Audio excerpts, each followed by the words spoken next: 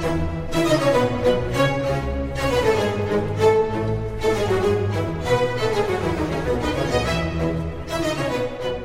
good morning. This is Richard Hsu, host of Hsu Untied. Today I'm very pleased and honored to have with me as my guest Alan Mendelson, who's one of the senior partners at Latham Watkins. Alan, welcome to the show. Thank you, Richard. Appreciate it. So, Alan, let me start by asking you, you've obviously had a legendary career in Silicon Valley. Tell me a little bit how you even got started in the Valley, how you got started with startups, and particularly in your case, how you got started with a life science focus. Sure. I don't know about legendary, but I appreciate the introduction. So when I came back from law school, I wanted to just come back to San Francisco, where I grew up, and worked in the Cooley San Francisco office, which, of course, at that time was only a San Francisco law firm. But I began doing work down here, particularly with a computer company called Four-Phase Systems, and I quickly saw that if Cooley or any of the San Francisco firms were going to compete with Wilson Sonsini, and in those days I guess it was called Weir and Friedenrich and a few others, that being physically located down here was essential.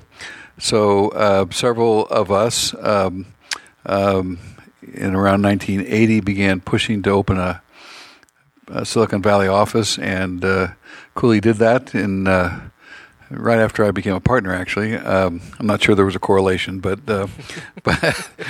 in any event, we opened an office, and I moved down here physically in 1980, and have been down here ever since. And when did you start really focusing? You mentioned the computer company. When did you start really focusing on I mean, Four-Phase was sort of the big introduction. I also had a startup container leasing company where I was the junior associate, and both Four-Phase and Transocean. I mean, I was the peon when I started, but grew up and became the partner in charge of those clients as time went on.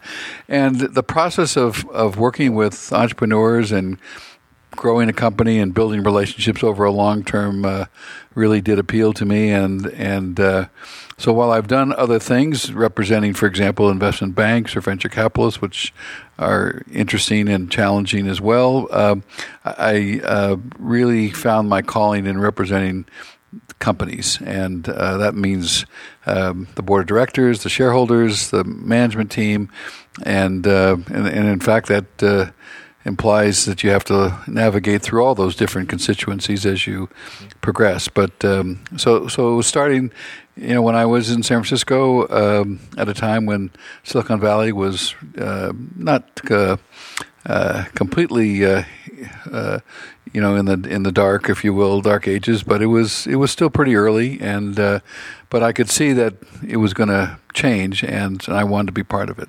So when did you start really getting into life sciences? I know you've built an incredible... Well, life sciences is sometimes in life you get lucky, and in my case, that was clearly the case. In April 1980, I was still in San Francisco, and two gentlemen who were...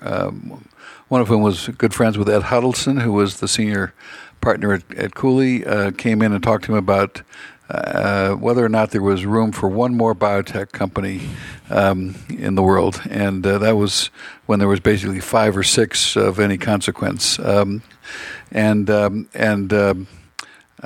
attend the meeting, but Ed Huddleston came down to my office. I've joked over the years that I was the only young partner who didn't go out to lunch that day. That's why I got it instead of somebody else. But in any event, Ed gave me a yellow piece of paper, said, go incorporate this company, and that company was Amgen. And yeah, that changed my life. I didn't realize it was changing my life. For me, it was just, it was an assignment. It was a startup company. But it did. And then Ed, again, about a year later, had a startup medical device company that he wanted me to take over, and they just were about to do their first venture financing, and I worked on that. And that company was Accuson, which was a medical device or ultrasound company. And so by early 1982, I had this emerging biotech company, Amgen, and Acuson, a medical device company, and suddenly I was a life sciences lawyer, not realizing that I was going to be one. And those two companies really drove the future of my life, actually. Yeah. Well, what did you like about the life sciences? Is there something particular about it? I think it's there is clearly a difference, and everyone who starts a company, is hoping to be successful. How do you define success? Well, everyone wants to make a bit of money. Certainly, you want stature and prestige and so forth. But the people in life sciences, that I've worked with, at least, their first priority is patients, doing something to improve the lot of patients, whether it's in the area of therapeutics, which would have been Amgen's focus, or with Acuson, a diagnostic tool that helped physicians diagnose particular diseases and so forth, and so.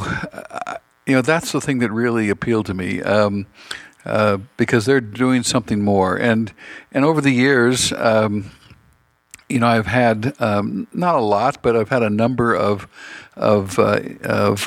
friends, relatives who have had certain issues, medical issues, and they've benefited from Amgen's drugs or from Acuson's diagnostic tools, and so when you see the impact on others, it just reinforces that feeling that you're doing something that, yes, it's fun, it's interesting, it's challenging. Yes, you can have a good career and success, but there's something a little bit beyond just the run of the mill for me, and so as time has gone on, while I occasionally do other things, I'm basically, as you note, a life sciences lawyer. Now, do you feel like you've learned a lot about the sciences throughout the years? I mean, I assume you weren't a scientist by training. No, I joke about it. I did take science at Berkeley, poli-sci, which means that I'm not smart enough to be able to truly understand the science. So I joke that my knowledge is a mile wide and an inch deep. I wish I had a better grounding, to be honest. If I knew what I was going to wind up doing, I would have done more at Berkeley and in the sciences than I did. But yeah, I think what I wouldn't pretend to understand the science very much, but what I think I have been able to do over the years is get a sense of how you build an emerging life science company, and that. Regardless of the science. Regardless of the science. I mean, you have to have some basic understanding, and certainly when I meet with a new client, I mean, that's the first thing we go over is, what it is they're trying to accomplish scientifically, and I think I have enough sense of things to understand that they're trying to do something unique or interesting to improve the human condition, but I wish I had a better grounding, to be honest, to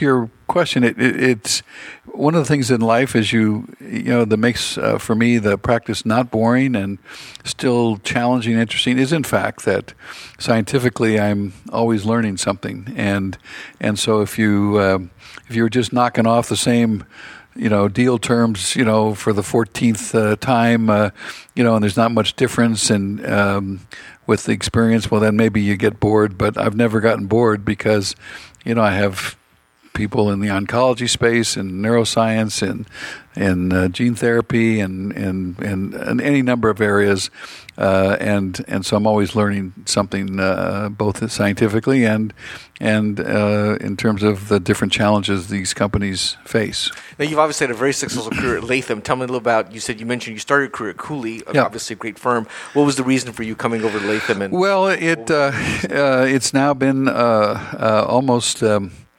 17 years that I've been here at Latham. As long as you were at Cooley now, or is it? No, I was at Cooley for 27 years, from 1973 to 2000. I'd probably, I never thought I'd leave, to be honest. If you recall, the 19 '98, roughly near the end of 1998 through 2000 was a difficult time for law firms here in the Valley. Yeah, I remember. We had the first internet bubble. It was clearly a bubble, and every firm was under siege in different ways. Associates were leaving right and left. Work kept pouring in, I guess to sum it up in shorthand is I had a sense that the bubble was going to pop. I advocated a certain things that I thought the Cooley firm should do.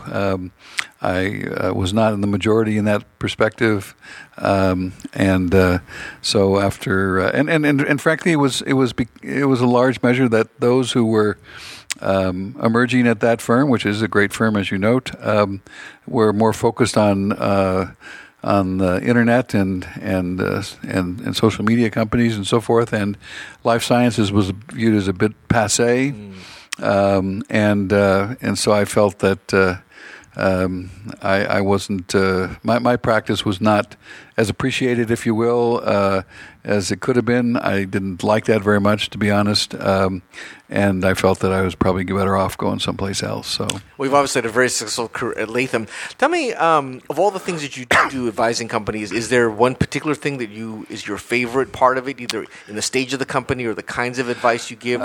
What is kind of some of your favorite things that you enjoy? Well, the favorite part is when companies achieve a certain milestone. I remember when Amgen's first product was approved in 1989, Epogen. It's a product to the focus was kidney dialysis patients. When your kidneys fail, the hormone erythropoietin that's produced in the kidneys. There's no kidneys, so you don't get the hormone produced, and you're chronically anemic. And at the time, that was from the time Amgen really got funded to approval was 8 or 9 years, which by today's standards was pretty quick. Mm-hmm. I now realize, but it seemed like a long time. And I remember, we had a sense the approval was coming, and I remember driving to the office that morning, and a stockbroker called me and told me that he just saw on the wire that Epogen had approved. And in the middle of El Camino, I started crying. Because it was identified so highly with the company, and the fact that they could achieve this milestone, it was incredibly momentous. So my favorite moments are when companies get products approved. In terms of challenging experiences and what's fun, I would say, again, helping companies to finance, particularly in the biotech space, but even in devices, in diagnostics, the capital needs are so enormous that you have to keep going back to the well. It's again, that's not like an app where you can do it pretty quickly, start selling, and you don't have to worry about investors too much. In life sciences, you're constantly worrying about whether you got enough cash for the next 12 months or so. And so getting those financings done, whether they're venture financings or oddball financings or IPOs or follow-on offerings, I think I always feel a great deal of satisfaction when I have a company that's achieved that, and we've contributed to that. Now, you've obviously had a great career advising companies and being the outside counsel. Have you ever thought, or did you ever think about another career, venture capitalist, or being the general counsel of one of these companies? In fact, it's interesting you asked that question, because in 1990-91, I did serve as the acting general counsel at Amgen for a year. It was supposed to be a 1 or 2 month assignment, and the then CEO, Gordon Binder, kept stalling me when I would go to his office and say, when are we going to start a search for the successor? And then he formally made me an offer to stay and be the permanent general counsel. And I would tell you that at that time, Amgen was a much smaller company. It was, I think, maybe a couple hundred people at that point, so it was still pretty small.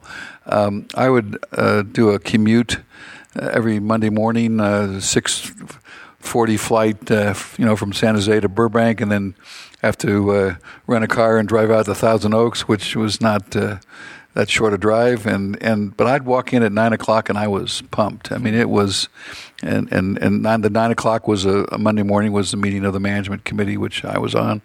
So I really did think about leaving law practice and becoming the general counsel. If Amgen were maybe not in Thousand Oaks, because I'm a Bay Area person, if I didn't have some personal things in my life that were also came up at the same time, maybe that would have driven me to do it. But I would also tell you that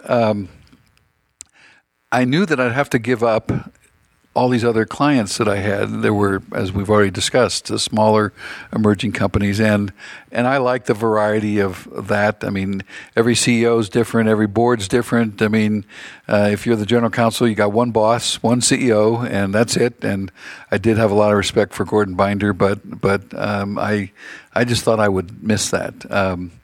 I later served as the acting general counsel at a computer or design automation company, Cadence Design Systems, for about 6 months, I guess 7 months. That one I didn't really think much about at all. But back to your question, when I already alluded to it, when I was to leave Cooley, as I said, I never thought I'd ever leave Cooley. So I did think briefly, should I go into investment banking? Should I be venture capital? And then I decided that one of the things that I'm hopefully good at is recognizing my strengths and my limitations. And I think I'm a decent lawyer. I don't think I would have been a very good venture capitalist or investment banker and as I already said, the notion of just one client didn't really appeal to me. So, I'm maybe a rarity in today's world with the millennial generation. I love being in a law firm. I like the variety of clients. I like the experience of dealing with different partners in different areas and so forth. And for me, while I did think about it, that one particular time in 1990-91, it's really been, straight ahead, for and keep doing what I've been doing. So. Well, Alan, it's been a fascinating conversation. I really appreciate your taking the time. If you do end up deciding to do something else, you have to come back and tell me about it. Well, at this stage of my career, given my advancing age, all I'm focused on is continuing to be productive. So my partners here won't kick me out. I'm again maybe a rarity. I love what I do, as you can hopefully tell. I'm passionate about it. I don't want to retire, and so the alternative for me is is retirement, and I'm not ready for that. So my guess is this is our last interview, if that's the criteria. So thank you. All right, well, hopefully not. This is Richard Hsu and Alan Mendelson. Thanks. All right, thanks.